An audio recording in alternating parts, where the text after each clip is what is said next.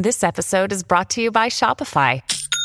Forget the frustration of picking commerce platforms when you switch your business to Shopify, the global commerce platform that supercharges your selling wherever you sell. With Shopify, you'll harness the same intuitive features, trusted apps, and powerful analytics used by the world's leading brands. Sign up today for your $1 per month trial period at shopify.com/tech, all lowercase. That's shopify.com/tech.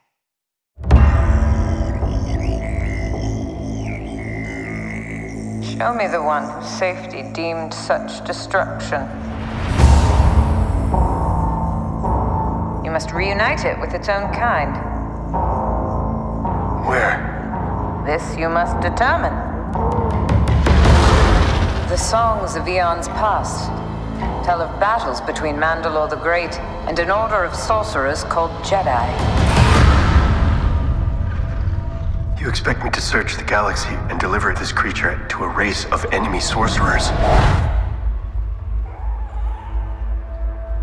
This is the way.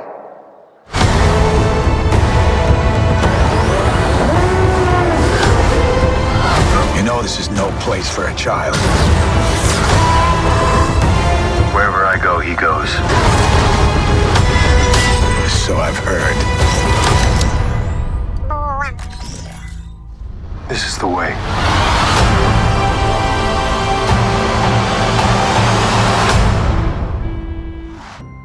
Season 2 of Disney Plus series The Mandalorian recently earned a remarkable 24 Emmy nominations, including for its cinematography, production design, and visual effects.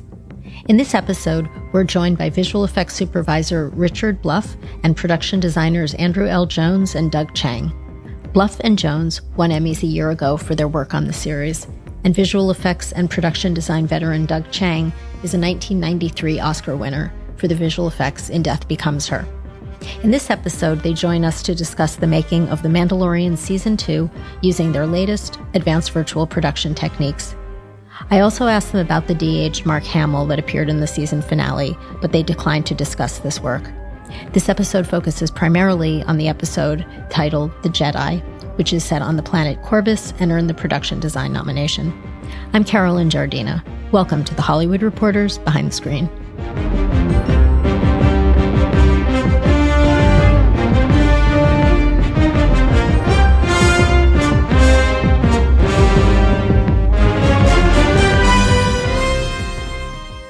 So welcome, congratulations on the season and your Emmy nominations. Thank you. Thank you. Thanks so much. So the making of the series relied heavily on virtual production techniques, which is still a relatively new concept for many people. So for the uninitiated, Richard, would you begin by describing the process and why filmmakers are turning to these tools? Well, it's interesting. I think a lot of the tools that we use started out life actually a long time ago. You can kind of trace a lot of what we do back to AI. Obviously, shows like Avatar and Jungle Book that Jon Favreau obviously worked on, and Lion King. So I think what's different about our show is the amount of the tools that we pull together, but also the fact that it all ends up largely on our wraparound LED screens. I think the important part of why we use it is I think that Jon likes to get everybody immersed in virtual reality to experience what the sets and the environments are going to be before we ever photograph them, and to understand if, from a design perspective, if they're large enough, if they're small enough, and if they invoke the right sort of a response from the actors and obviously from the creatives themselves. And to give everyone an idea, so when you're shooting on this stage, the actors are performing in front of this LED screen. How large is it roughly? So the volume that we've got is 90 feet long, 75 feet wide, and roughly egg-shaped. And then it's 23 feet tall. There's a LED ceiling panel that covering the entire ceiling. And we have a couple of doors that come in that allow us to get sets in and out and complete the 360 environment, the immersion. So in the episode, The Jedi, the Mandalorian and Grogu visit the forest planet of Corvus. So before we talk about how it's applied in virtual production, let's talk about the design of the planet itself. I mean, I'm sure the research started with the material itself, but would you talk about any research that you did and how you conceived the look? Yeah, that started very early on with Dave because he was very keen on sort of creating a very desolate landscape. And now specifically story driven. So we always start with sort of the story and character intent. From there, I mean, unfortunately we had, fires in the Northern California and some of them were very close to Dave's home. And so that kind of drew the inspiration in terms of this desolate landscape because he really wanted to create an environment that has been devastated by our main character that's here. So we referenced a lot of that, did obviously a lot of research into what devastated landscape can look like. And we also lean into quite a bit of Kurosawa's films as well, because, in this one, the tone of it for Dave, he was trying to match some of that to sort of draw from the original inspiration that inspired George Lucas. And so we really heavily researched into that, and then we kind of adapted it to make it our own. And so, for instance, the castle itself, you can see is very reminiscent of Japanese feudal castles. And we did that specifically to invoke those feelings. And then the landscape, literally was, taken off of, photography that we did of the burnt forests around Northern California. And it was really then a matter of them merging the two aesthetics to create this very exotic environment that would help support the character.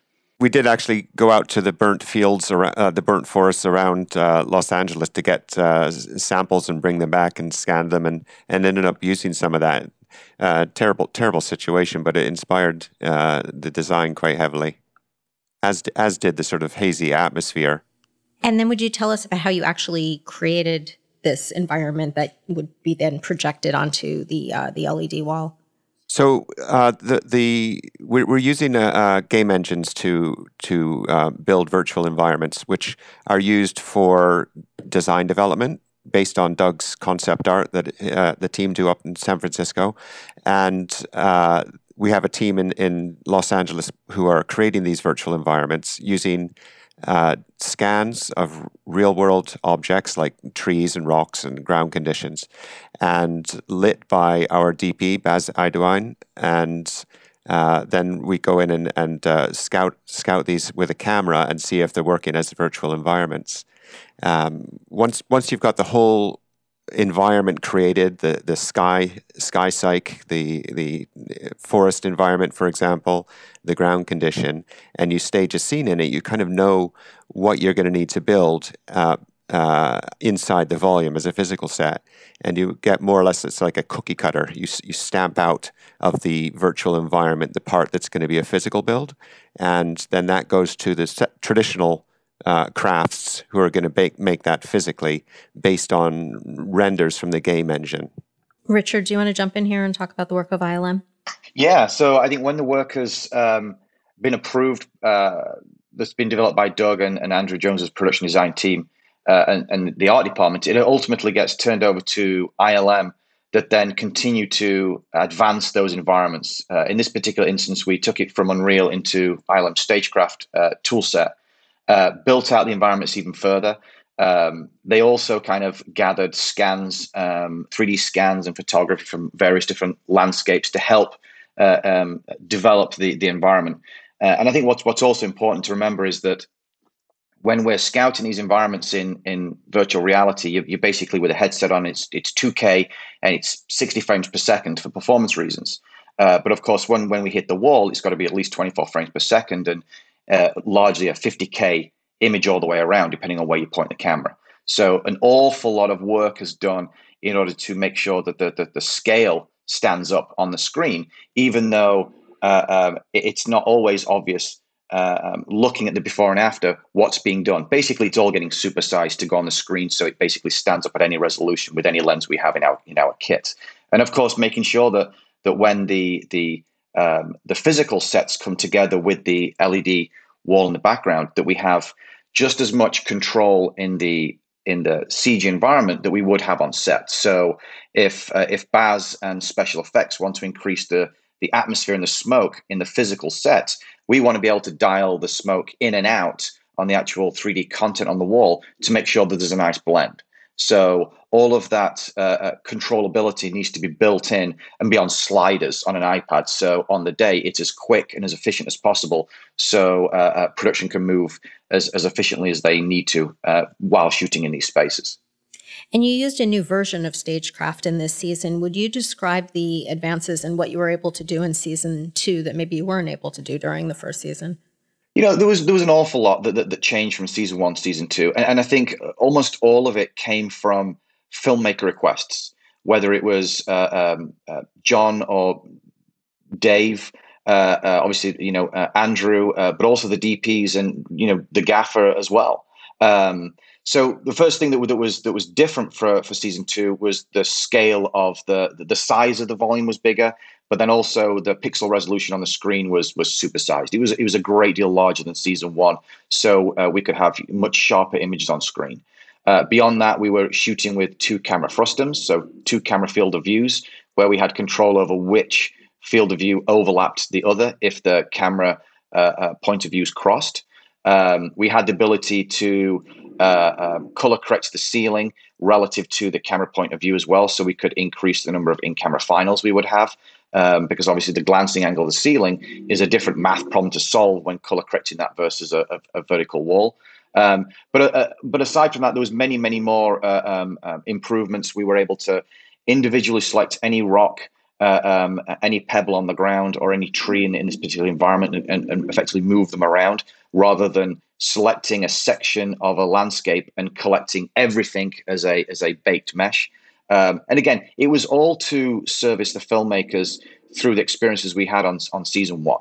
That was really the goal, to make the shooting as efficient as possible and as flexible as possible.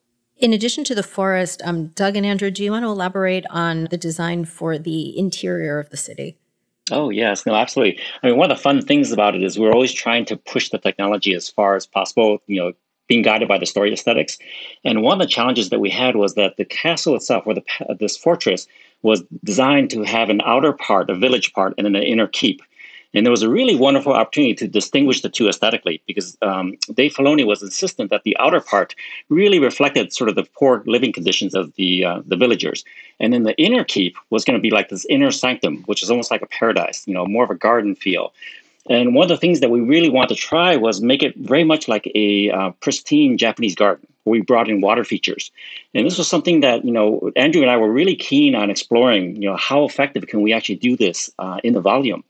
And in the end, once we had the design of the set, it was a terrific matchup, because the water gave you a real naturalistic reflection. And so a lot of those shots were done in camera that expanded the scope of what could have been built, but we really didn't build as much as, what you see on the screen. And it turned out to be a terrific merging of the two, aesthetically and technologically, for, to achieve sort of, Dave's vision on this. And part of the benefit of the LED process for our show is that our lead character is wearing very reflective silver armor. So being able to reflect a 360-degree scenic environment is really important. You're not getting blue screen spill. You're basically just getting it in camera. So the step to try using water and the reflection in water was something we tried on this episode. I'm not sure how it was going to work, but it ended up working very well. And the experience of that has kind of emboldened us to try more reflective surfaces and use water and chrome and all of the things that you would probably have difficulty on a blue screen stage doing. Mm-hmm. And Richard, on the character front, you obviously used more traditional puppet techniques with Grogu, but you also had CG characters throughout the season. Would you like to talk about those? Yeah, and just going back to the magistrate's courtyard a little bit. In the background we had one of the droids there, and obviously on the day we had a performer in a half a costume, and obviously green spandex for the areas that would be replaced with a CG droid. And one of the nice things I think about the experience that Doug has working in the Star Wars universe, and how collaborative the show feels across all departments, of course, is that we all kind of get to have a voice in how these visual effects are going to be achieved, but also, of course, what we would like to try and achieve practically on the day, because that's really important for our show. We really do like to try to recapture the charm of the original movies, because I think that when you look at Grogu itself, the character, the reason I think why the character is so successful is because it is a puppet, and I think it's not something that is fully synthetic. People believe it's actually in the scene.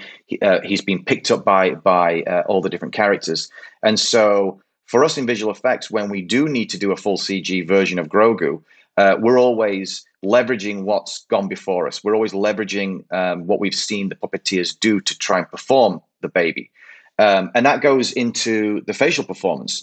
We actually took the baby puppet along with the puppeteers, and we actually did a full 3D scan of the puppeteers performing the facial motion and the movement of the baby in CG.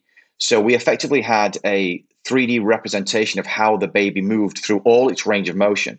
And then that was kind of baked into the animator's sliders when they're actually on the computer driving the animated version. So they can't actually make the CG baby, perform beyond the limitations of the actual puppet. And again, it's these are the lengths that we like to go to try and make sure that we are maintaining the charm of kind of what's gone before. In addition to that character, maybe we could describe another one that maybe is fully CG, like the dragon. Oh, the Krayt Probably Dragon. worth talking about the design, right, Doug? Yeah.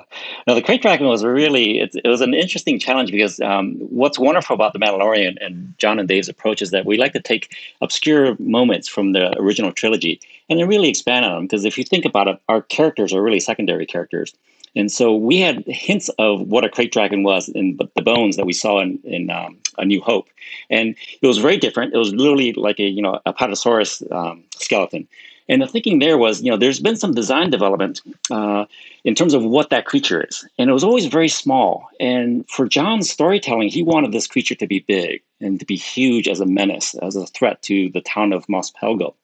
And so we did a lot of research in terms of extrapolating, okay, what can it be? So we don't break what's been established before. And part of the logic was that the version that we saw in A New Hope was a baby. And so as it grows and as it matures, it actually grows quite big and it evolves quite a lot. And because our version was actually going to be underneath the sand, we had to come up with the logic of how does it maneuver underneath the sand? And the thinking was that it was going to be like a shark underneath the sand. And that drove the aesthetics where we started to evolve the head to give it a very shark-like silhouette. And this was very specific because we wanted to, for this whole sequence, play it up like Jaws, like the shark in Jaws, where you saw peekaboo bits of it, and that kind of enhanced the drama of it. And so going with the motif of a shark-like nose, but then expanding on a scale to know that it could actually literally swim underneath the sand. Part of the other logic was, well, then how does it maneuver underneath the sand? And so we gave it legs. And some of the development art for early Krayt Dragons that have been done, quite a bit in the wildlife books of Star Wars showed legs. But we wanted ours to be even more. And again, part of the thinking was that this creature, as it matures, and we've never seen a fully mature version until now, is that the legs grow as the body grows. And so that gave us a perfect, locomotion for this creature. And early on, we had done some previous development where that was going to be the sort of how we reveal this creature, is that you see literally all these legs underneath the sand. Ultimately, it became much more simplistic, but that really drove the design aesthetics. And so we did all the homework in terms of designing what a Krayt Dragon should be and merged it perfectly, or as best as we could with the story that John wanted to tell. Yeah, I think the challenge from a visual effects standpoint, and I think at this point I should point out that my colleague Joe Bauer was the lead visual effects supervisor on that sequence, and obviously ILM was the lead visual effects house. The challenge that ILM had was that we did indeed have this fully developed creature underneath the sand. And even though in the majority of the shots you just kind of saw the neck and the head, you had the full body, you had the full tail, and you had many individual legs. But in many ways, it was incredibly helpful to have all of that design exploration from Doug and his team, and obviously the writing and the very clear vision from John as to what he wanted to see, because it meant as though we didn't really have to cheat anything. What we had to do is to explore, once we had an animation cycle of this creature underneath the sand, how it was going to actually move the sand around. Because obviously what we're talking about is very complex fluid dynamics. And in water, it makes a lot more sense. But of course, with sand, you're going to struggle with scale. And of course, in order to kind of have the sand move around to allow the creature to kind of move through, the sand's going to move a great deal. And as soon as you start seeing that, then all of a sudden the scale feels really small. So it was always this back and forth challenge that the individual artists, the simulators had to make sure that not only the sand movement felt realistic, but also as well, it had the scale and it had the scope and it wasn't betraying the designs and obviously the creative that John had. So in order to emphasize that, whenever it breached, of course, we needed to make sure there was multiple layers of different types of sand and different particulate size kind of falling off, whether it was dust that kind of gave you the impression that it was this huge thing, to sand streaming off almost it was like water.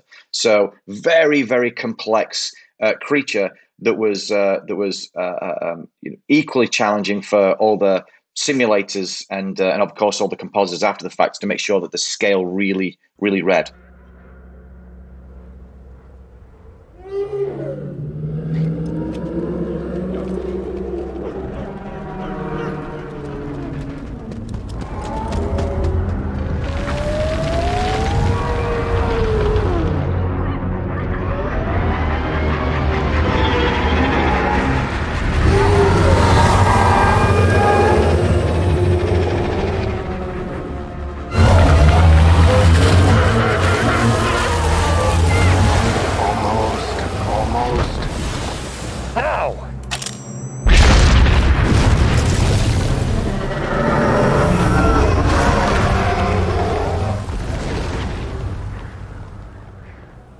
One thing that I think we kind of have to bring up, of course, is the terrible pandemic we've all been through and that we all continue to go through. And I think that we were very fortunate that we wrapped principal photography about a week before the shelter-in-place orders kind of came out. But from a visual effects standpoint, we had 14 vendors worldwide, and almost every single one of them all started moving to working from home in a very short space of time, and I think it goes without saying that we're incredibly grateful for all the work they were able to do, during this difficult time, because we continued to meet our deadlines and the show came out on time. But also on top of that, we in particular some of the challenges that ILM were faced in episode 7. We were intending to go on location to Hawaii to photograph background plates, establishing plates, and texture reference for the episode where we visit the jungle planet, particularly for the sequence with the Juggernaut that was over 250 visual effects shots. And very quickly we had to do an about turn and turn that entire sequence into a fully synthetic jungle environment. And I think that was one of the biggest challenges we had in post-production, because it was something we weren't able to plan for. But I think through the wonderful work that ILM did, and led by Enrico Dam, and obviously the library of jungle reference that ILM has, they really turned what was going to be something that we were going to photograph into something CG that you really can't tell as far as I'm concerned. I'm really proud of the work that the teams did trying to turn that around and really kind of achieve the vision that Doug and Andrew kind of came up with in initial designs. And to give everyone a sense of this, could you give us an estimate of how many, quote, visual effects shots were in the season? We were just shy of 4,000 visual effects shots. And I might add, one of the terrific experiences of working with Jon Favreau on this whole thing is that, we're really trying to blur sort of all the department heads. And that's partly driven by the schedule, because we have such a short production schedule in terms of, the production design of it all. And this is where it's great, working with Richard and his team, we really try to bring all that work up front. Work that would typically be post-production work, we're bringing it up front because we need that content for the volume. And it really demands that everybody stay very focused in terms of how we collaborate. And what's really wonderful is that, between Richard, myself, and Andrew, we work very collaboratively. And so once we get a design approved, once we take it into virtual space, we start to implement and engage the ILM team to create final assets. And the only way we can do that is really, allowing us to do virtual scouts very early on. So the minute John approves a set, we usually have a very preliminary CG model that we can literally start to, scout in VR to see if the scale's right. and we get answers, days into the process versus months. And it's a one way, of really shortcutting, the whole, design challenge process in there, because we can just move more effectively. And we usually, during those virtual scouts, we bring in all the department heads. So everybody can kind of come in and have a voice, like the DP can come in and say, the way, Andrew and I have designed a set, for instance, maybe one of the window mullions is in the way of a shot. Can we actually move it now versus discovering that after the fact? Or even things like scale, how far should the space be? Because we're always trying to be very conscious of our production schedule, where we're trying to get the maximum impact for the least amount of builds. And sometimes we can still capture the original intent of the design, but minimizing the build without compromising the look. And it's something that, Andrew and I, work very closely with John and the other filmmakers to really go in and dissect, what is the most effective way of doing all this. Yeah, I'd like to add to that just real quick. It's interesting because I've been asked on a number of occasions about the artwork at the end of the credits. And people have assumed in conversations that the artwork is done after the fact, after the show is finished, and we know what the show now looks like, which is not the case at all. All the artwork at the end of the credits that Doug Chiang oversees with his team and Andrew Jones, it's done in pre-production. So you can see that the show looks exactly how it was initially designed, and I think that's testament to what Doug's saying. It's rare that you're involved in a show on this size where you don't do several course corrections as you get into post-production. But again, because a lot of visual effects work is pulled up at the beginning, but also because a lot of the artists that Doug uses have perhaps worked on them for many years, and maybe they were once modelers. There's such an interchange of those assets and those models and the way we work that all of those ideas really do exist and last right through the end of production. But it's also really a kind of testament to John and to Dave Filoni and the rest of the filmmakers, in that we aren't changing our minds. Generally, if there's something that changes, it's because it's out of necessity with the story. But largely, the design lives right from the very beginning all the way through post-production, which is rare, and I think allows us to kind of do the sort of volume of visual effects shots we're talking about in such a short space of time. And that's what makes everything sort of very fluid in that sense, because designs go back and forth, all the way through, shooting, all the way through to post-production.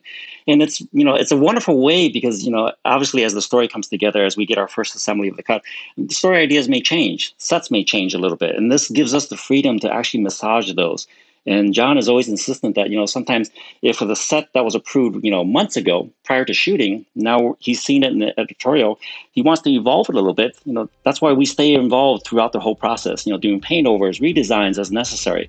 And it's a really great back and forth. So really, there is no post-production or pre-production. It's all one big process now. Thank you all so much for joining us, and congratulations on the season. Thank you. Thank you. Thanks.